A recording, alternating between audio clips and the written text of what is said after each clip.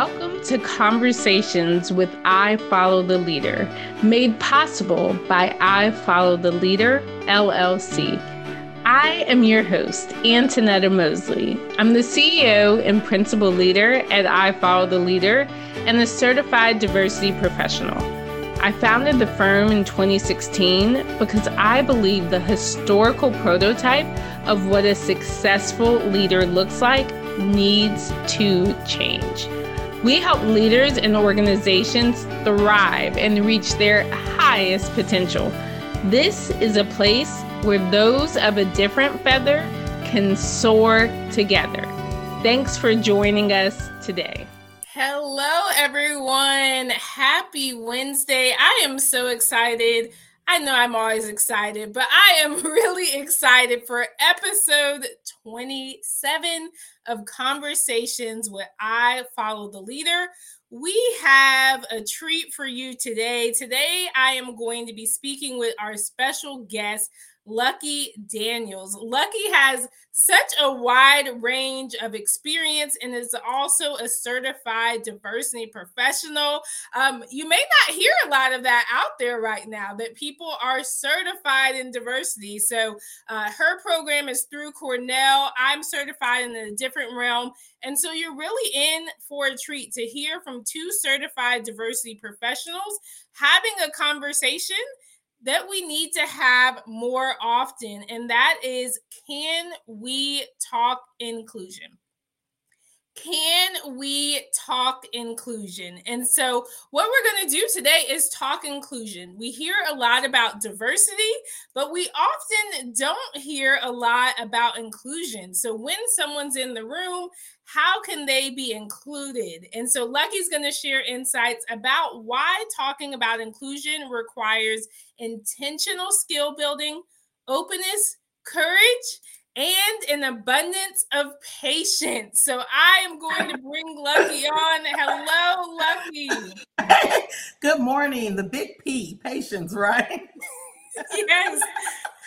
And I just want to welcome our audience to you. I've been able to get to know you over the last few months. Just love you, love your energy, love what you're about. And so I want to tell our audience a little more about your background. Luckie Daniels is a senior program manager with over 20 years of experience providing program and project leadership on software and product development, e-commerce, mobility, marketing, and social media initiatives. She has helped successfully launch innovative technology campaigns for many industry leaders, including the Coca-Cola Company, USPS, Walt Disney, and more. So that's a lot, Luckie. That's a lot. It is a lot. I now that I look back on it, you make me sound so good. Now that it was never the plan. It was just not the plan. I spent the first part of my career really trying to save Mother Earth and all of her children. Like, that was my intention. I'm a post-civil rights kid. That I worked in the community. I was very much a part of activism, social change, social justice in the community. And I always said that I work with every leader that survived the movement.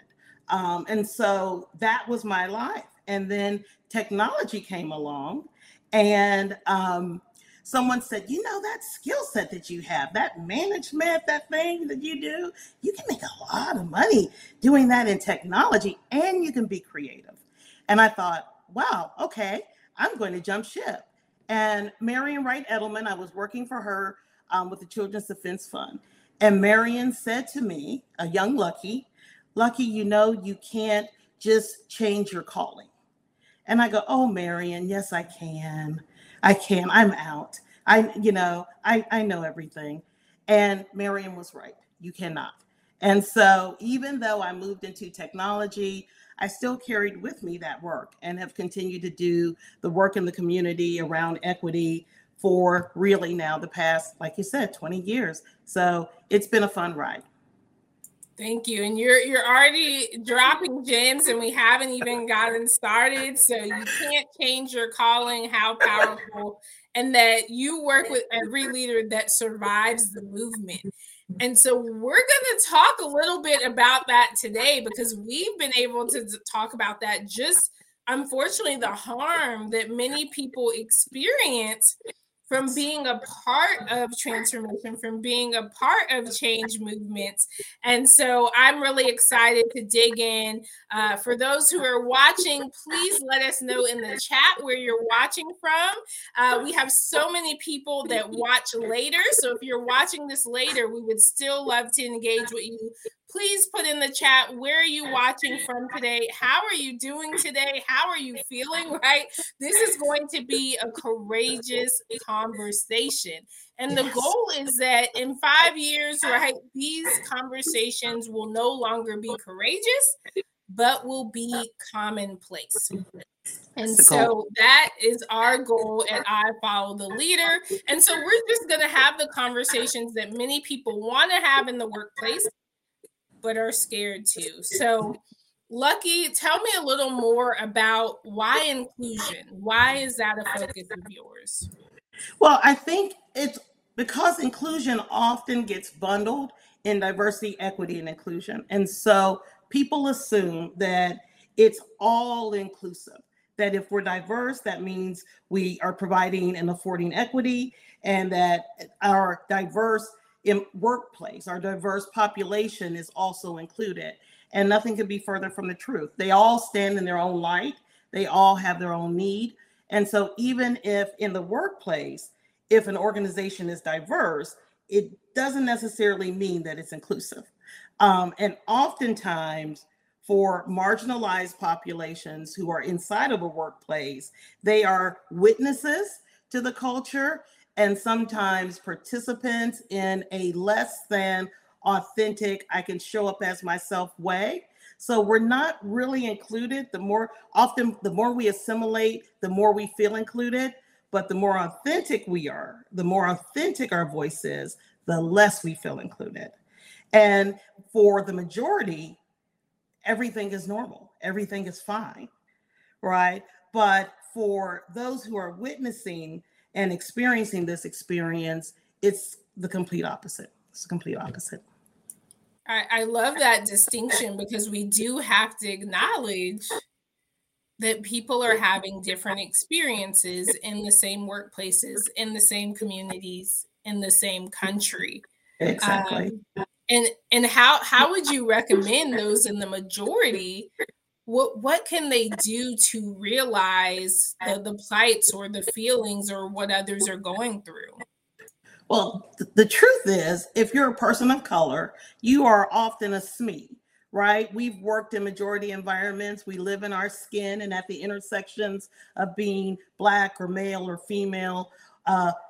This is where we sit. And so we become subject matter experts on how to read a room, on how to read character, on how to read, conversations, on how to navigate around microaggressions, on how to take a pause and not speak, for a moment to react. So we are actually SMEs in the room. And I think we often believe that everyone else in the room is a SME on culture, and that it's easy for us because this is our experience. It's often easier for us to have this conversation about being inclusive or about feeling left out of the group. However, for the person who doesn't see through our lens, for the peer who doesn't walk in our shoes, for them, that is not normal, or that is their norm.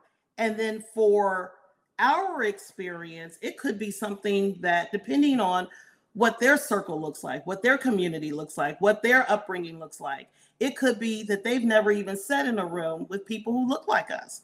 They don't know how to have this conversation. And if we're being honest, it's a scary conversation.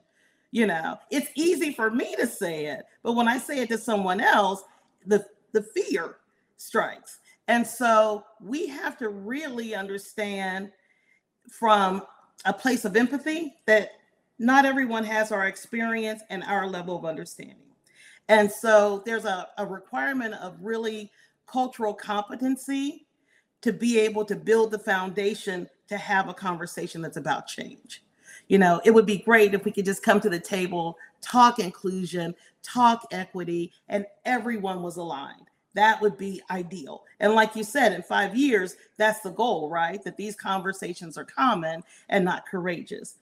That's not where we are today. And what we have to recognize is that many of our peers and our leaders in the workplace don't have the skill set yet to be able to have a conversation that moves us to change. And that's actually where we have to start, building that skill set. I love that, because without the skill set, without the toolbox, where do people go? And so I think it's important to acknowledge, and something I say is, who was taught this in school, right? It was only when I worked with psychiatrists and behavioral health specialists and became certified, right, and did a lot of social psychology, that I really started to learn about human behavior and different personalities. And so I want to now dig deeper into the skill set, the tools that people need, because hopefully if you're watching today, you or listening, you are willing to develop some new skills. And so some of the things you've talked about, Luckie, are openness, courage, patience, and just the intentionality of building those skills. So can you go a little deeper into, right, if we think of today having a toolbox and just starting to fill our toolbox to have these conversations? I always equate it, when I'm speaking to people, I always equate it to, I'm a project manager. I'm a project manager, program manager. And when you start out in my lane, right, you have to build your toolbox. You have to build your toolkit. There's a methodology, there's a framework, there's a language, right? We have principles like learn lessons and retrospectives, where we talk about the experiences and we identify what we got right, what could have gone better, what we need to change. And so we begin building this very diverse toolbox that involves how we communicate and how we document, how we manage budgets, how we work through crisis, how we identify gaps. Like, we're building all throughout our career. We're building so that when you engage me as a project manager, I'm equipped to come in and execute your project. DEI is exactly the same way. Having a conversation around inclusion is exactly the same way. You need building blocks, right? And once you begin to build and to kind of garner those building blocks, then you can begin to have those conversations. And so it isn't, I think many times people expect there to be a one-stop shop, right? That everything, I'm going to know DEI everything. I'm going to be an expert. They also have the expectation that everybody is going to see it the same way. We all are going to be aligned. So there's this magical way that we're all, with these different experiences, are going to view this particular experience the same way. That isn't the case. So there may be an environment where you really need to rely on communication. There may be an environment where you need to rely on de-escalation. There may be an environment where you need to understand how to be supported by allies. There may be an environment where the bias or the exclusion or the lack of equity presents itself in documentation or events that we participate in. And so you're going to need that very diverse toolkit to know what to pull out of your toolbox to help in any given situation. And I think that's the start, because once that begins, then you become, your eyes open, your lens changes, you have a shift, and then you're able to begin seeing things the way that Luckie might experience them or Antonetta might experience them. But you have to actually build that. And I think, honestly, many people believe that they already have it when they don't. And that's the danger. That's the trouble. That's so great. I love it. And I think danger is accurate. Yeah. Absolutely. That can be extremely harmful. And so I think that's important to realize. It is dangerous to make assumptions, to think that we all have the knowledge, because of course, as implicit bias shows, there are things within us that we have not addressed yet. Yes. Yes. Think about it as when we talk inclusion, oftentimes people who haven't had our experiences believe if we're nice, I'm nice to you, that makes me inclusive. Or I share a joke with you, that makes me inclusive. So they may, in a workplace, they may not recognize the fact that there are no leaders who look like me as not being inclusive, right? Or I had a coworker once share with me that she attended an event with our colleagues, and she was at the event, and she's a brown woman, and she was at the event, and it was a social event and lots of fun. And she said one of our peers said, "Isn't it amazing? Most of us have blue eyes. Isn't that ironic?" And she just thought that that was so ironic and so funny that everyone in the group had blue eyes, but not everyone in the group had blue eyes. And did she know that she offended our coworker? No, she didn't. But because this is not her lens, and because we don't naturally have these conversations, it happened, and it happens often. It happens often. That is so important for those who may not recognize that these things are going on around them. I think that's such an important point. It happens often. The story Luckie gave, I'll give a brief one. I remember I was pretty new to an organization once, and somebody was moving on past the organization, and they looked like me. And it was, oh, sometimes I couldn't recognize you because how often you changed your hairstyle. This was in the going away speech. Oh my. And so what does that signal to me? Oh my. as a new Black woman coming in, right? This is in your going away speech. And so it's so important. And we were even talking, we talk all the time, but we were talking before the call about just the damage that can be done and that others are watching. And unfortunately, as leaders, and we've highlighted a lot, right, about leaders today, as leaders, you are being watched and you are modeling behavior for others. So for me to see a leader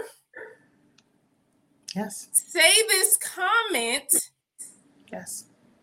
what does that signal, right? And not for anyone to feel comfortable to say, whoa, no, that, we don't want to make that joke. And so if a joke like that or a comment lands and everyone's uncomfortable, but nothing gets said, that's, like you said, the building the blocks. Unfortunately, that's building blocks too of what your culture is, even if they're negative building blocks. Yes. And that's why having inclusive leadership is essential, because in essence, the leader is granting permission to not be conscientious. The leader is granting permission just by his, her, or their behavior. In not being inclusive, in not looking at the implicit bias in that particular comment. So that's why inclusive leadership is so vital. That's why where we sit at the table and where we stand in the room is so important, because oftentimes we're not in the room, we're not involved in those conversations. And so our leaders don't understand the lens that we look through. So even when they're planning an event, or they're planning professional development, or they're working on team building, or all of these pieces, depending on what their cultural competency is, right? It may be a factor that supports you, or it may be a factor that hinders you. So they're all building blocks. But I guess the distinction is, will they be positive or will they be detrimental? And we've been talking about just the fact of the trauma that we experience often while we're in those rooms. And I think even for me as a professional, I spent my career really looking at the conversation that I'm having with leadership, and looking at the conversation that I'm having with teams. And I'm working with teams to build their competencies. And I think often, even for me, as someone who does this work and have been doing it forever, I had forgotten about the trauma that happens to the person who's actually impacted. That what the person who is really sitting there and experiencing this on a day to day, year after year, what that trauma looks like. And I think that's why having courageous conversations shouldn't only be had with leaders, they need to be had with people who are impacted and experiencing these experiences in the workplace. Because often we don't know what to do. We don't know what to say. We don't know how to react. We oftentimes fear that if we speak up, we'll lose our jobs, or if we speak up, we'll stand out. There will be retaliation. It will impact our livelihoods, our ability to be promoted. So there's all of this baggage that comes with these encounters, and they just kind of stack and layer on top of one another.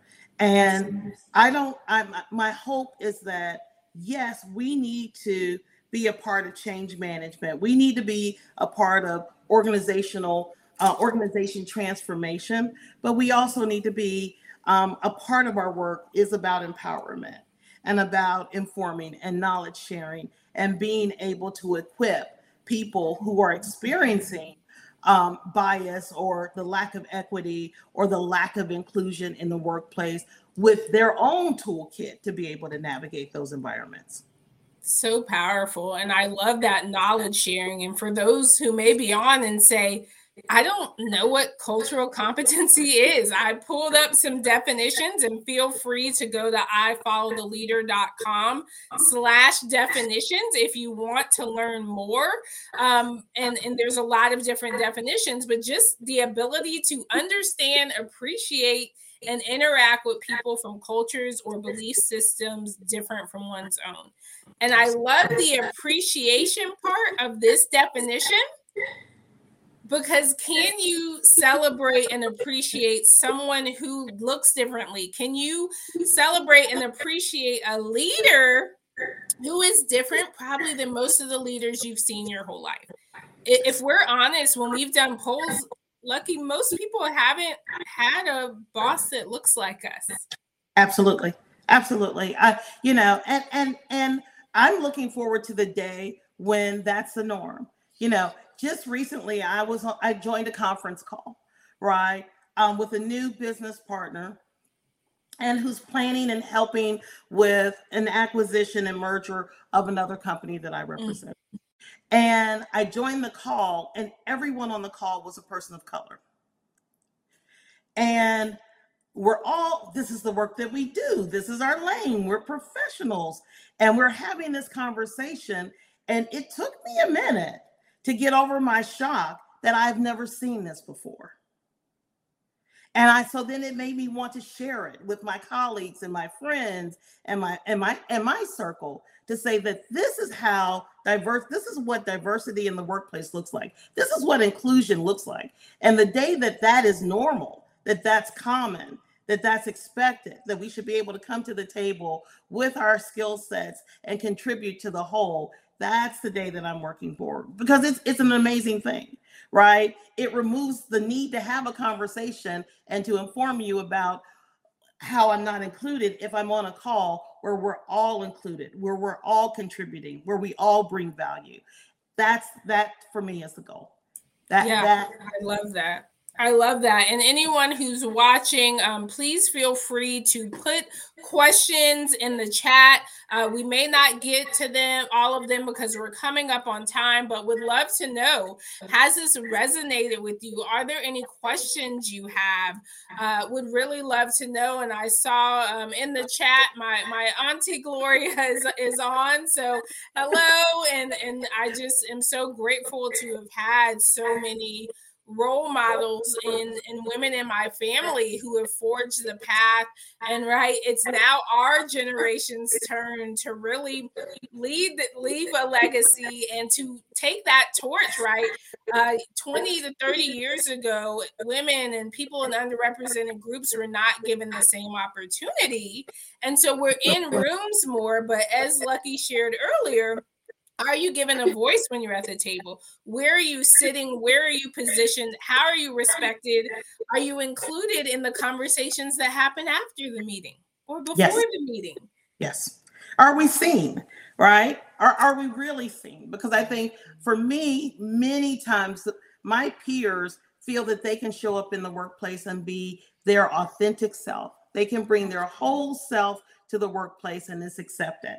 And then Luckie is able to bring 40% of herself on some days. Maybe if I'm really good, 60% of myself. Oftentimes 20% of my authentic self. And so, yes, I'm in the room. I always remind people that I worked to get here. Like that's, I'm a Black female in technology for 20 years. Like, nothing was handed to us. We had to work and show up in these rooms. And I'm always very mindful of that when we show up. How do we show up? Are we able to have a voice?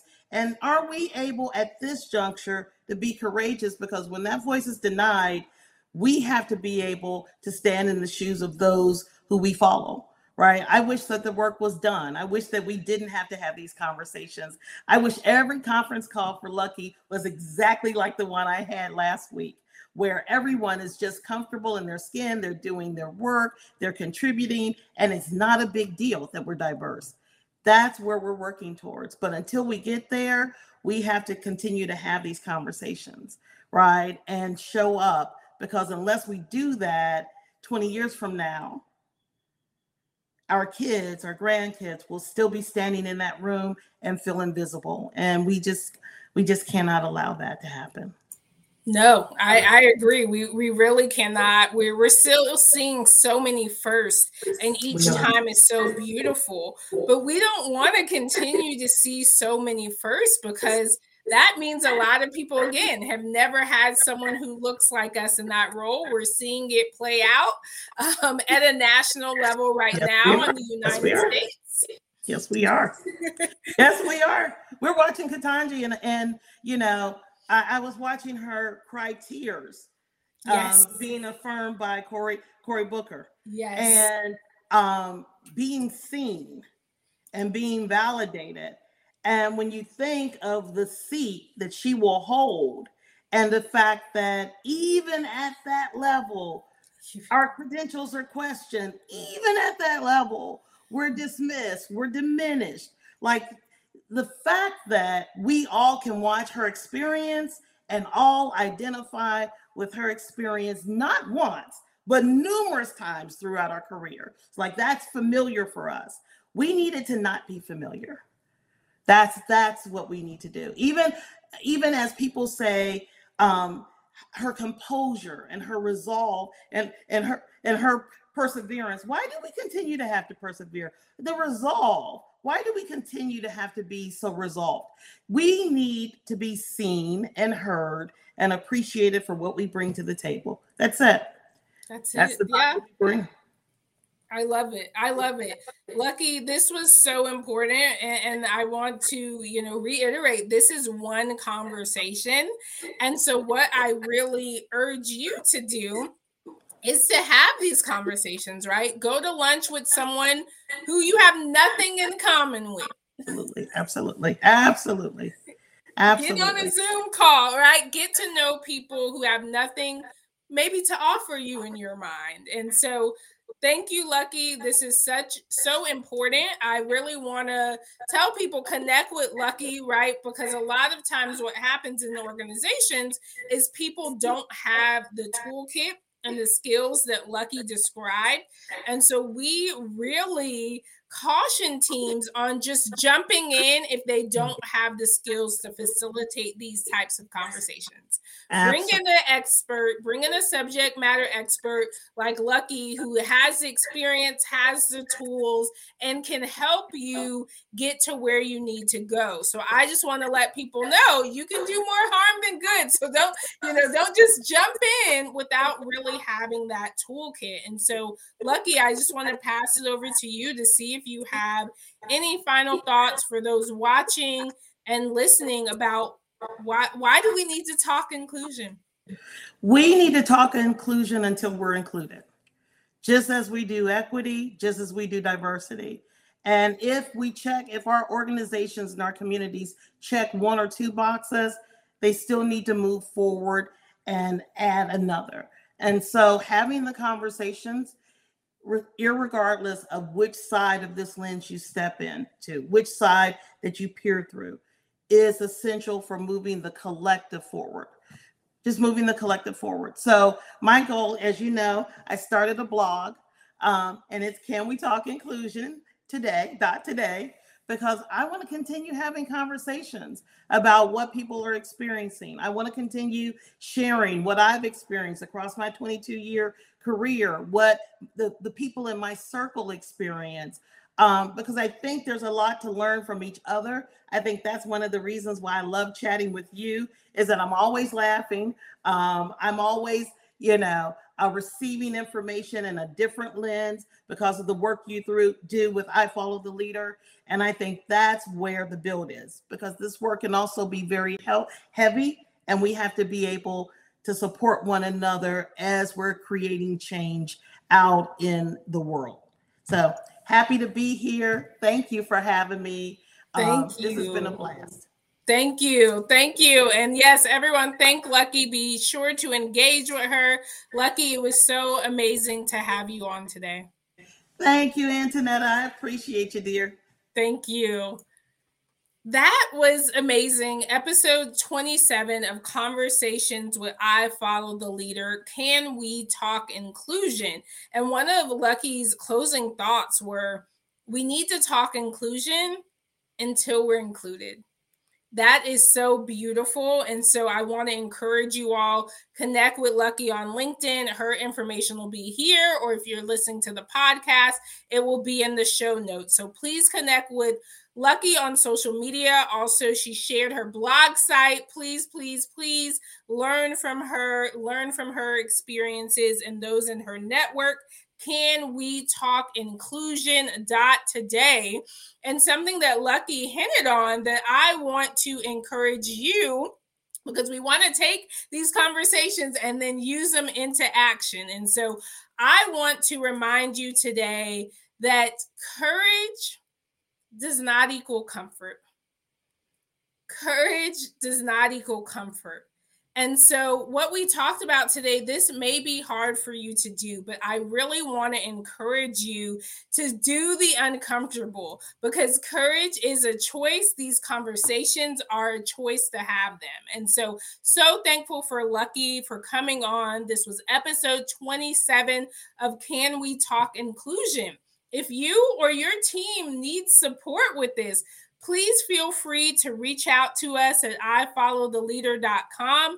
We can help you have more courageous conversations so that you don't just have a diverse workplace, because, right, every workplace is diverse in different ways. And so we really want to lead to equitable practices and a place where everyone can feel included. Thank you so much, and I can't wait to see you again soon. Thank you for listening to this episode of Conversations with I Follow the Leader. We appreciate you. Be sure to subscribe to receive new episode alerts. To learn more about the firm, go to ifollowtheleader.com. I also want to encourage you, whether you're a change agent or leader, you can be a part of the solution. Now let's go make a positive impact and push the pace of progress. The world needs us.